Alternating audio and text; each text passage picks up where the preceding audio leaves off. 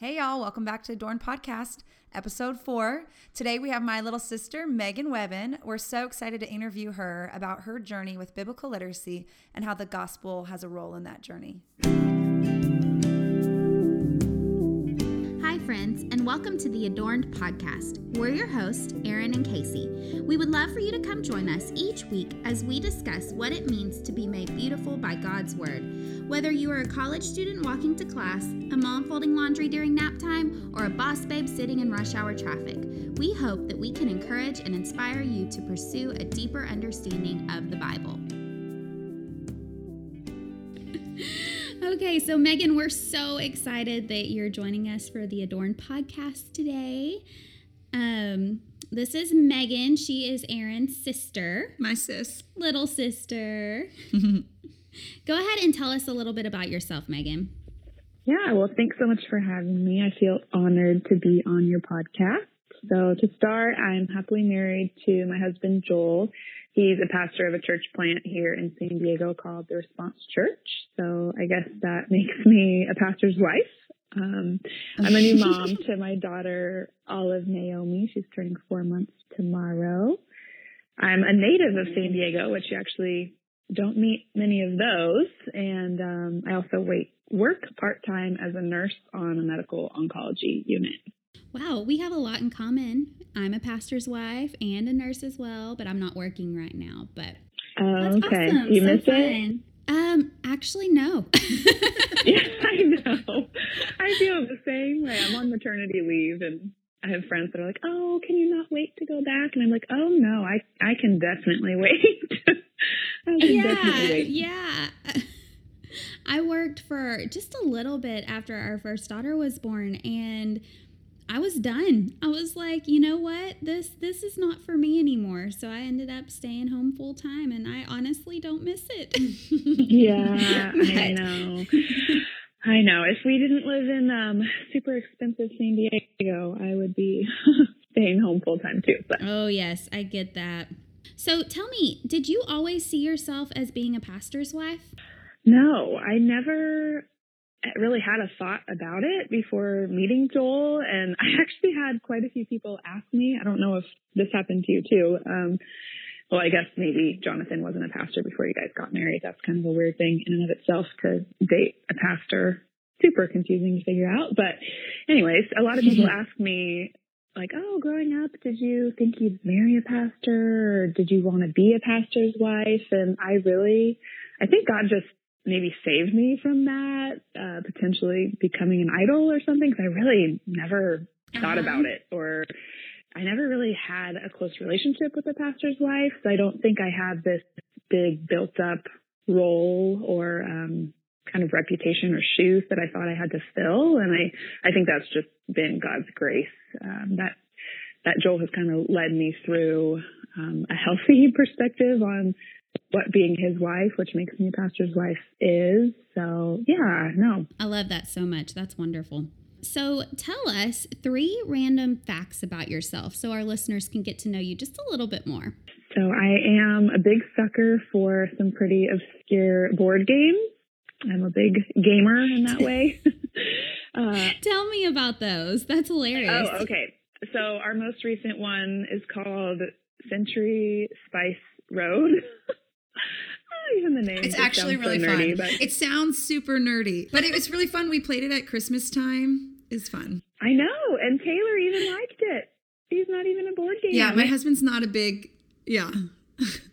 Yeah, we've probably introduced it to, I don't know, 15, 20 people, and no one has disliked it. So it's like a game for all people. Maybe we'll have to check it out. Oh, yeah. I think it's almost That's like awesome. $80. Joel got it as a Christmas present, and so we looked it up on Amazon. It's pretty expensive, but super fun. Super fun. So fun. Okay, what else? Okay. I'm an embarrassingly talented clogger. It's a type of dance. I don't know if you've heard of it. I have. So I was reading over our notes before the show began, and I read that, and I was like, Erin has never told me about that about you, and that is I forget sometimes. Awesome. So do you still clog, or was this like a thing of your past? Oh man, I mean, every once in a while, I do not do it like competitively or with a group or anything like that. Every once in a while you do it in your bathroom or what? I don't know. My feet it's like happy feet. They just get happy and they start clogging. That is so great. Yeah. Oh my goodness. I ended up going to college with one of the girls that I grew up clogging with, and I knew it was silly, but like I did not know how embarrassed she was of it. And we were with like a group of friends, and I was like, "Oh, Jenna, remember when we used to clog together?" And she was like, "Oh, I like don't talk about that." And I was like, "Oh, okay, all right." sorry. Funny. So how old were you when you started clogging? Oh gosh, I think I was maybe 10 or 11. No, you were littler than that. You were like, I think you had to be like 7. I only did it for like 3 or 4 years, and I remember like going into middle school. I think I was kind of old. Oh, okay. Oh my goodness. Yeah, I just That remember is I wanted so to do funny. a I dance, love that. like cool. I was thinking more like hip hop, like the cool girls did. And the dance, like our next door neighbor taught clogging, and so I could just like walk over there. And of course, that's super convenient for my mom to not have to drive me. So she was like, "You should clog," and I just ran with it. Didn't look back. My favorite part is the outfits y'all used to wear. They were like so crazy, you guys. They were like leotards, but like pantsuits, and they were just super fabulous. Maybe we should get a picture of Megan in her clogging outfit and put it in our show notes. Yes. That is it right there. Yeah. So everybody can enjoy it. I love that. Okay, tell us one more random fact about yourself. I wouldn't consider myself a huge rebel, but one area that I do like to rebel in is by not following recipes. So I will like look up ideas, and I love to cook. So I love being in the kitchen, but as soon as like I pull up a recipe, I like feel like I can't look too closely because I want to do it myself. That totally runs in our family. Okay. Yes. That's how Dad is. Think about it. Dad never follows a recipe. And then that's the same way I am. I'm like, I feel the need to at least change one thing if I look at a recipe instead of just following it straight.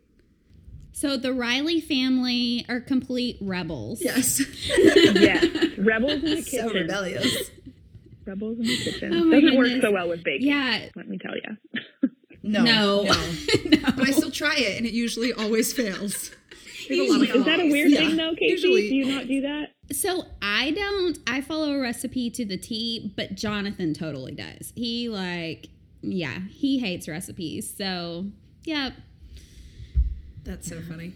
So tell us, now that we know all the fun, quirky stuff about you and a little bit about just you as a person, tell us a little bit about like, what's your heartbeat for the church? So I think my 2 biggest passions for our church at the Response is just our women's ministry.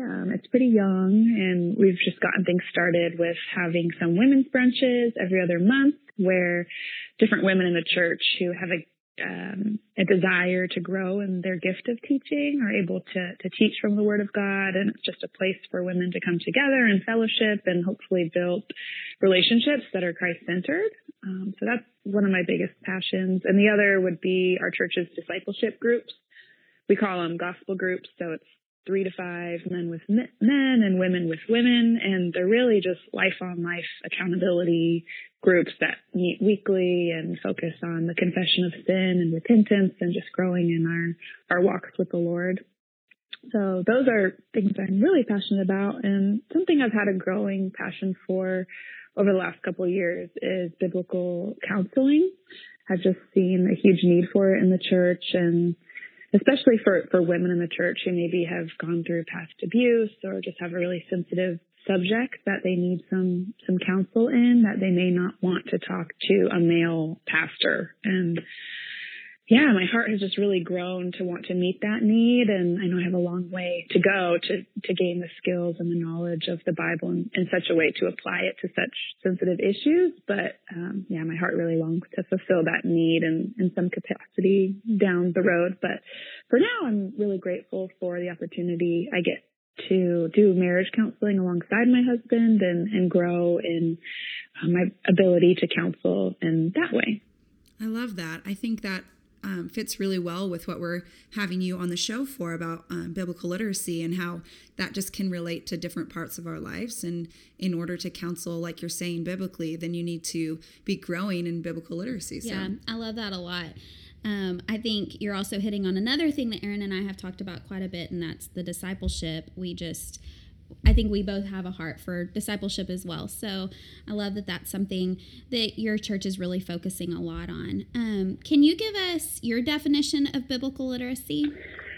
Yeah. So, man, when I was thinking about this, I'm tempted to go just pick up Jen Wilkins' book, Women of the Word, which I know both of you are big fans of as well. But I think her definition is probably more concise, and she's such a great communicator along these lines. But if I was to define it in my own words, I would say biblical literacy is the Christian's ability to know and understand the truth of the gospel through the written words of Scripture, so that he or she may better know the holiness of God and how we as Christians are called to glorify him as our Savior. So I think to go even a little farther, I didn't come up with that just first try, but I think there's at least two things that biblical literacy provides us with. And I'd say the first is a profound understanding that God doesn't exist for me, and he doesn't exist to make much of me, but I exist to make much of him. This switch of focus. And the second thing I think that biblical literacy provides is a more accurate perspective of, again, that holiness of God and the wickedness, that sinfulness of me, the sinfulness of man.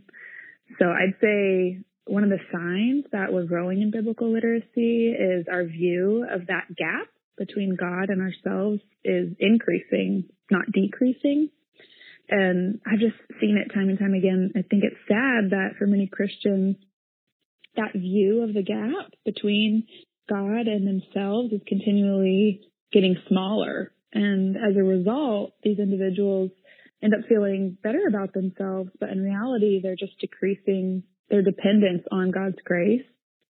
And that's why I think it's so important to continue this journey in biblical literacy so that we don't decrease our view of God and his holiness and feel like we're getting better to the point where we're just a little below him. You know, this gap just becomes so small, and it's not so we walk around just feeling bad about ourselves, but that we would walk around in an understanding of how massive the grace of God is. I don't know, have either of you heard of the book Gospel-Centered Life by Bob Thune? Yes, I haven't read it, but I think I grabbed it when I was at y'all's house and kind of looked through the first couple pages. It's white with green writing, right?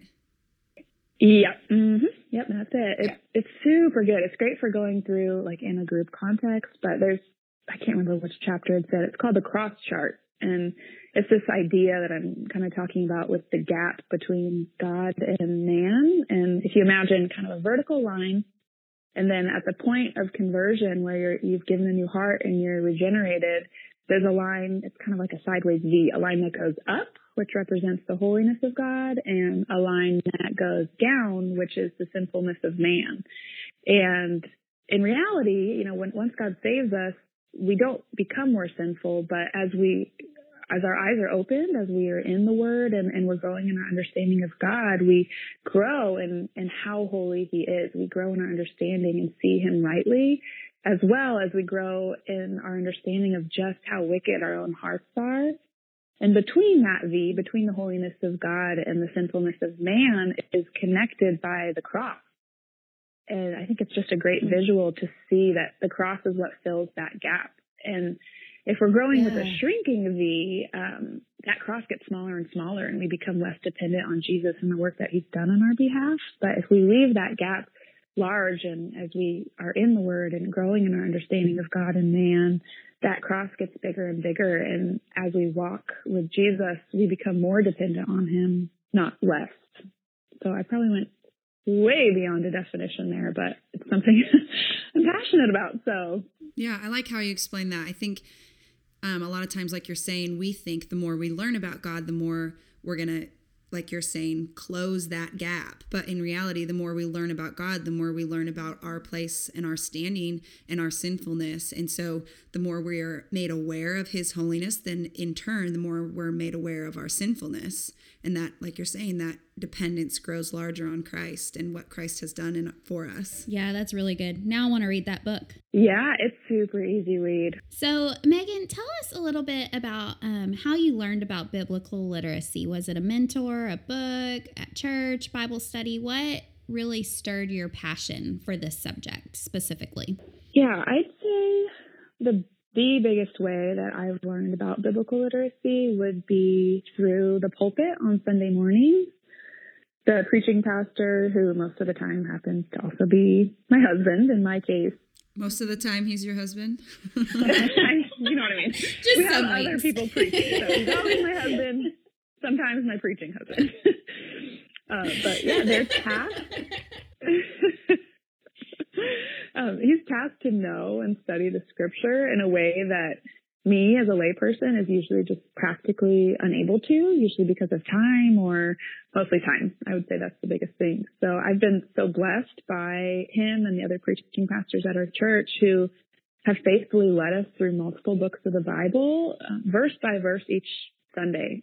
And I was able to see that my pastors on Sunday weren't skipping parts of the books that we're going through. So neither should I. Like, I should really wrestle with these verses and see scripture as God breathed and important and vital to my Christian walk. So I'd say overall, between the teaching pastors at my church and my husband at home helping me understand maybe the specific text that I'm going through of the Bible, biblically literate teachers in my local church have been the biggest contributor to my biblical literacy. That's such a awesome answer. And I think that's something a lot of people can relate to who go to churches that teach this way, verse by verse. Is there anything you can say to someone who maybe attends a church that doesn't teach this way? Is there any encouragement or anything you could give them?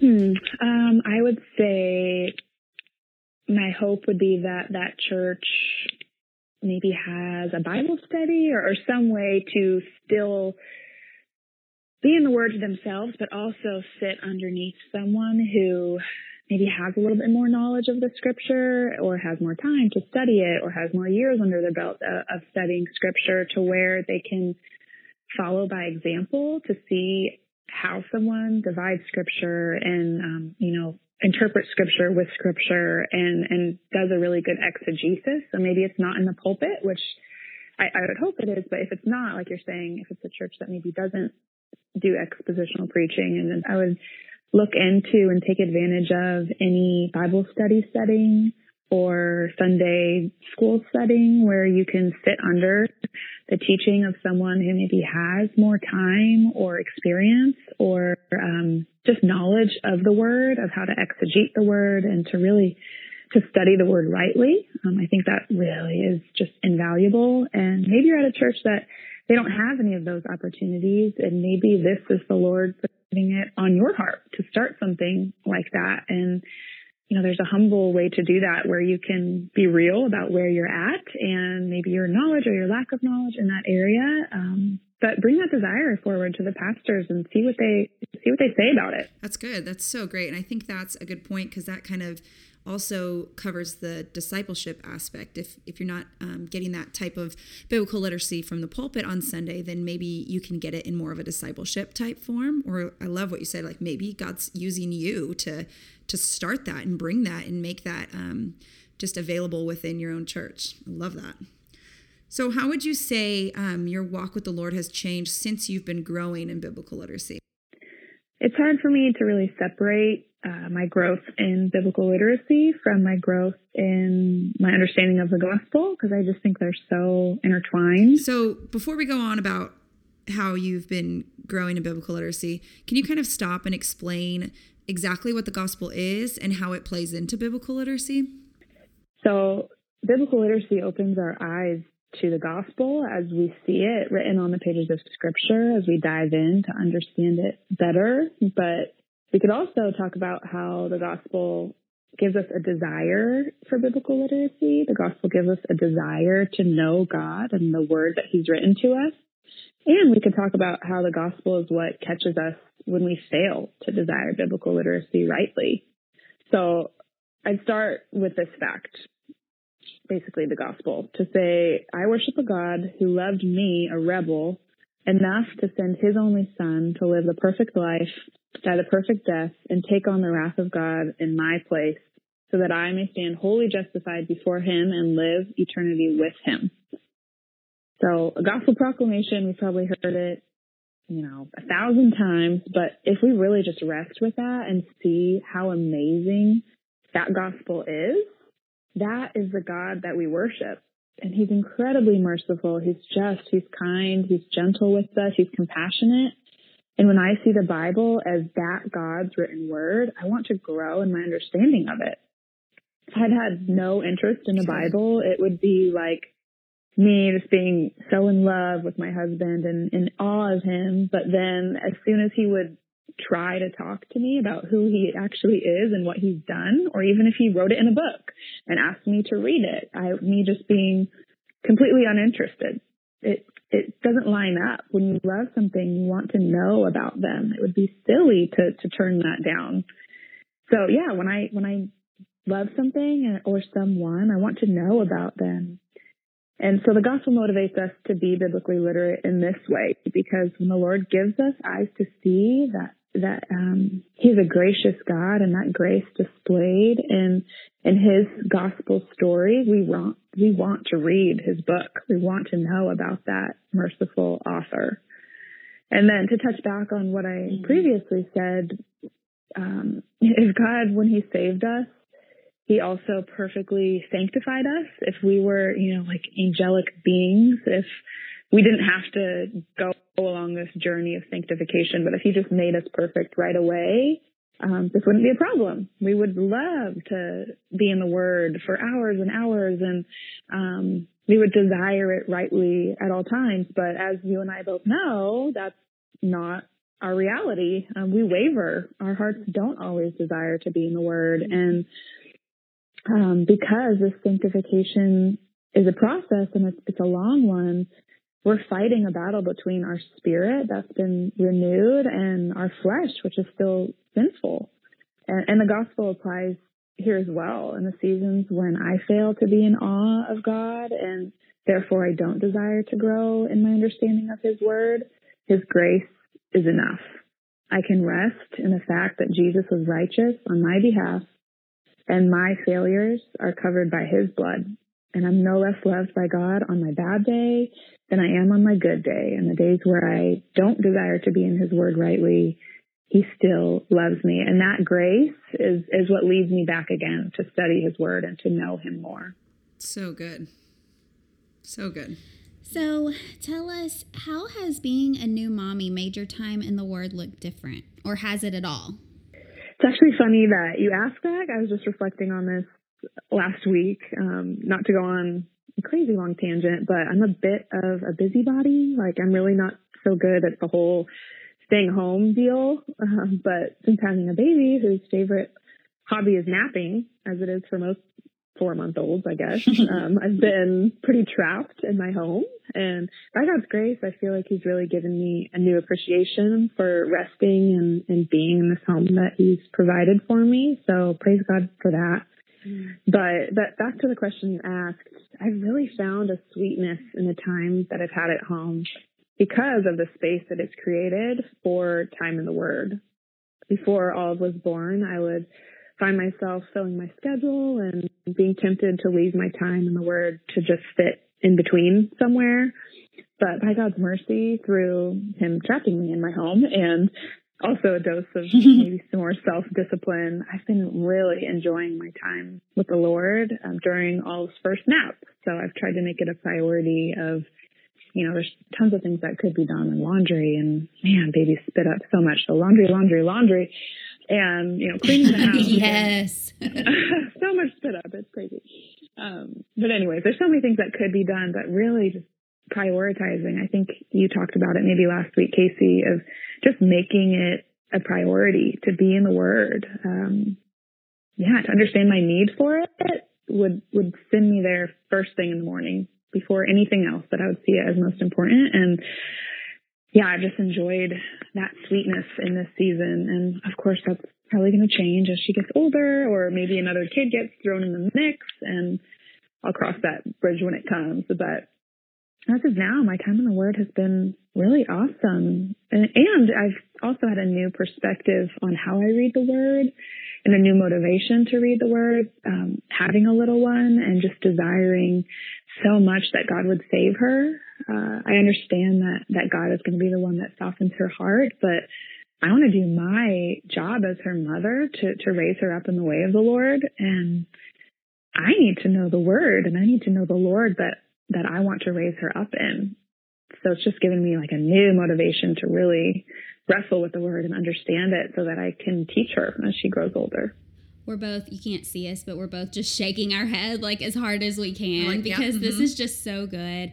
I mean, you bring up a lot that we've already been talking about on past episodes, but about the different seasons. And I love how you're just taking it really day by day. Right now, Olive has that morning nap, and you can use that, but in a few months that may change. And so you're just taking it day by day, and that getting in the Word is the most important thing, even when there's dirty spit up laundry waiting. I love that you're prioritizing it. And so it just fills your day with what's the most important, and also realizing that before you share God's Word with her, you have to know it yourself. And I feel like that's something that sometimes we lose sight of. We forget that's, as mommies, that's one of our jobs, is to know the scriptures so we can share that with our kids. And so when they ask questions, we know the answer or know where to find it for them. So I just love that so much. And we're just over here agreeing with you constantly. Yeah, So. I totally agree. I think it's so funny because,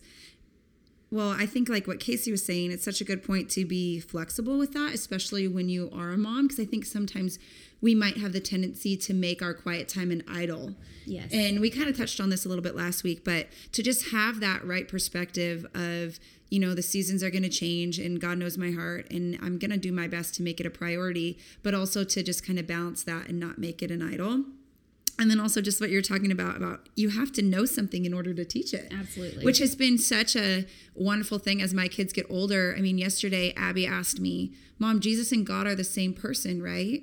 And I was like, yes. She's like, but Jesus came down, so then was God still in heaven? And I was like, okay, I'm going to have to look into this more. And we got this great book called Theology. I don't remember who the author is, but it's really good. And so I was like, let's go read that about the Trinity. And I'm just digging deeper into what that looks like so that I can also answer their questions. Sometimes they stump me and I'm like, oh goodness, I need to keep growing.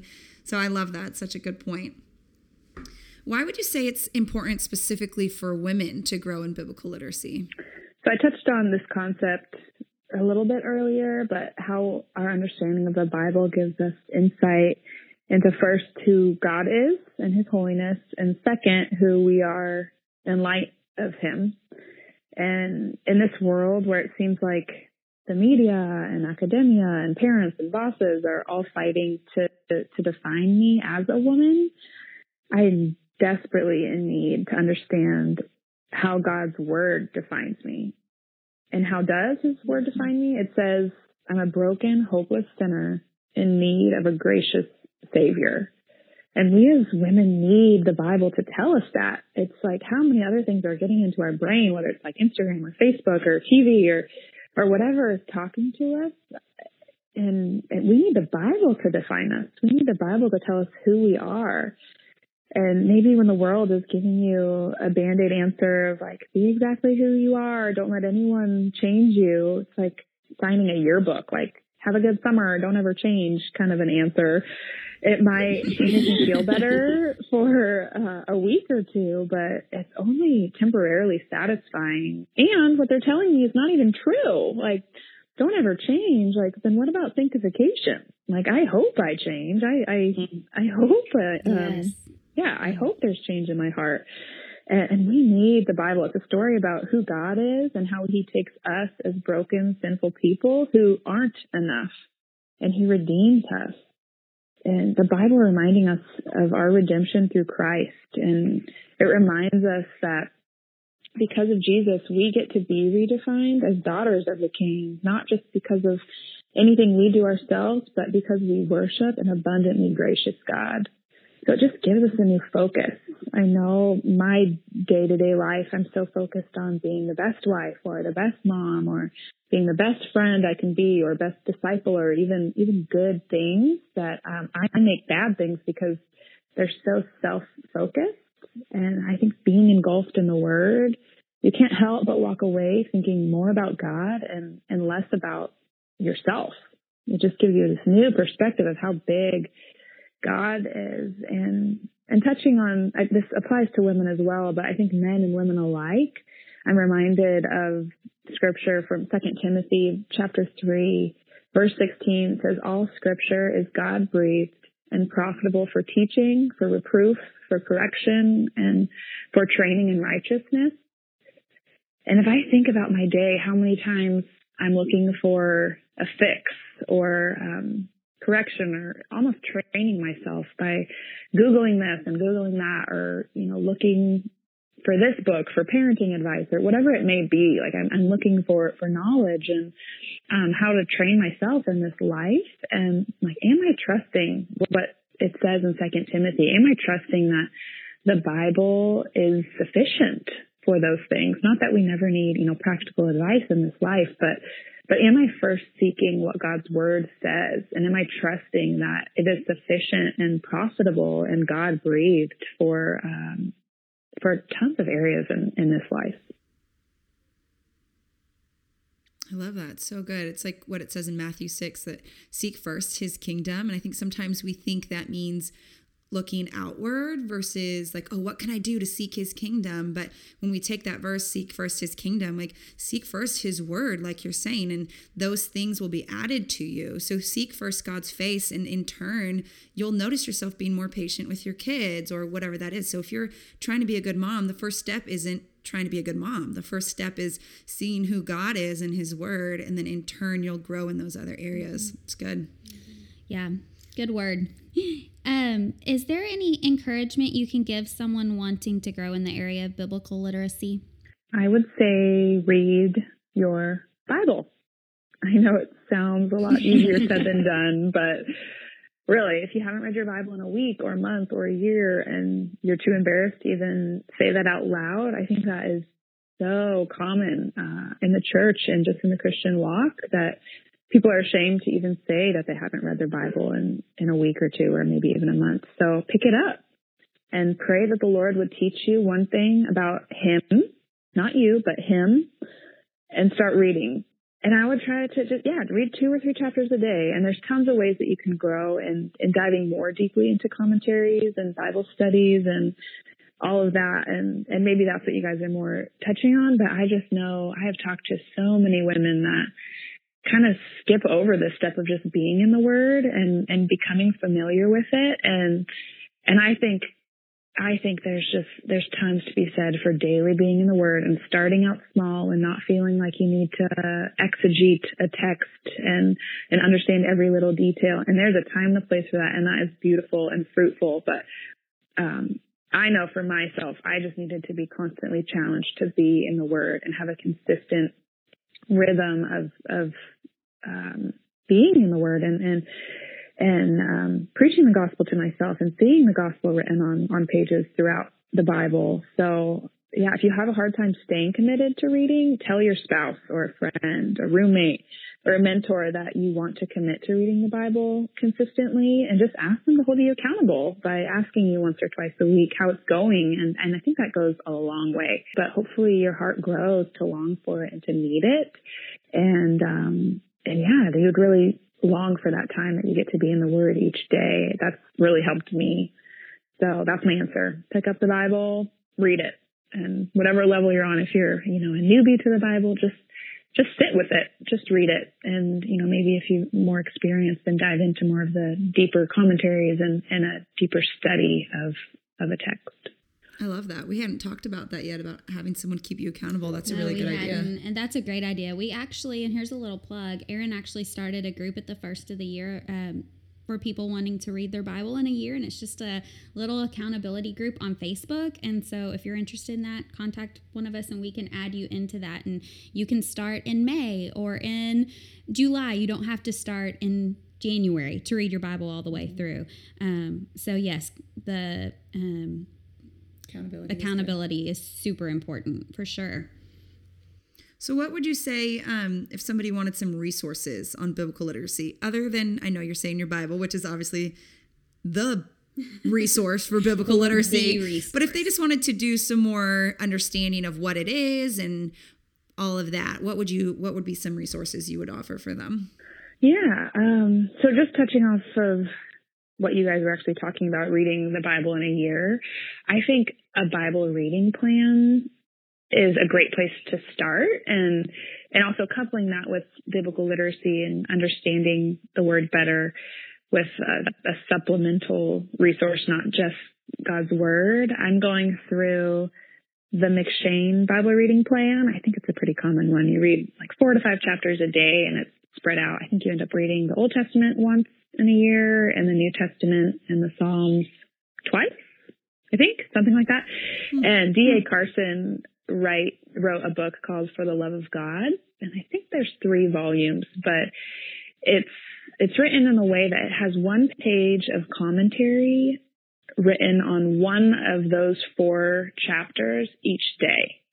And I have been loving it. So you read your chapters and then you open up your book For the Love of God. And I think they also have it free PDF. You can get it on your iPhone. And it just gives you this dose of knowledge of a man who has studied the scriptures and knows it so deeply. So it's just like this wisdom nugget that you can put with your reading of the Bible that day. And so I like being in the scripture and trusting that the Lord will open my eyes and that I can use my brain to understand it. And then just getting this dose of his extra wisdom for me to maybe see it from a different perspective. Yeah, wisdom nugget. So I've really been loving that. Yeah, that's good. I know you guys have talked about this time and time again, but really, Jen Welcome's book, Women of the Word, is just so practical in how to do an in-depth study of the book. And she also has a ton of her studies readily available on her website or her podcast, so you can go through studies and listen to her teachings. And she's just a great resource. So those would probably be my biggest 2 resources. And the Bible app. I know you guys have talked about this, but I don't know if I'm visual or auditory. I can't really figure it out because I feel like I need both. Like I either have to read the Bible out loud as I'm looking at it. We've talked about that before too. Yeah.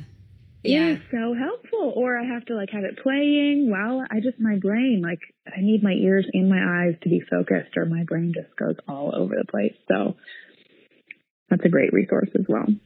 It's good. I love that. I've never heard of that D.A. Carson book. And before, Casey and I were looking at it and we were both like, oh, we want to get that. Another book to add to our ever-growing reading list. Exactly. Well, it's just a lot of little wisdom nuggets, so you don't... Wisdom nuggets. I love that. I'm going to start saying that. I was going to say, now you're going to start hearing that on our podcast. So know that the credit goes to you. Wisdom nugget. Well, we have so loved having you on, Megan. Thank you for sharing just your journey and some real practical advice about growing in biblical literacy. And we were thinking it would be a good idea to have you leave us today. We always leave with a Bible verse or a favorite quote that we like. So could you give us maybe your favorite Bible verse or quote? Sure. I don't know if I'd say this is my all-time favorite, and I have a hard time picking a favorite, but just in line with what we've talked about today, I think Colossians 1, verse 16 is fitting. So that says, "For by him all things were created, in heaven and on earth, visible and invisible, whether thrones or dominions or rulers or authorities, all things were created through him and for him." If you've enjoyed this episode, please feel free to subscribe and leave a review on iTunes, and most importantly, share with a friend. The beautiful music that you've heard on this episode today is by the incredibly talented Katie Cobbs.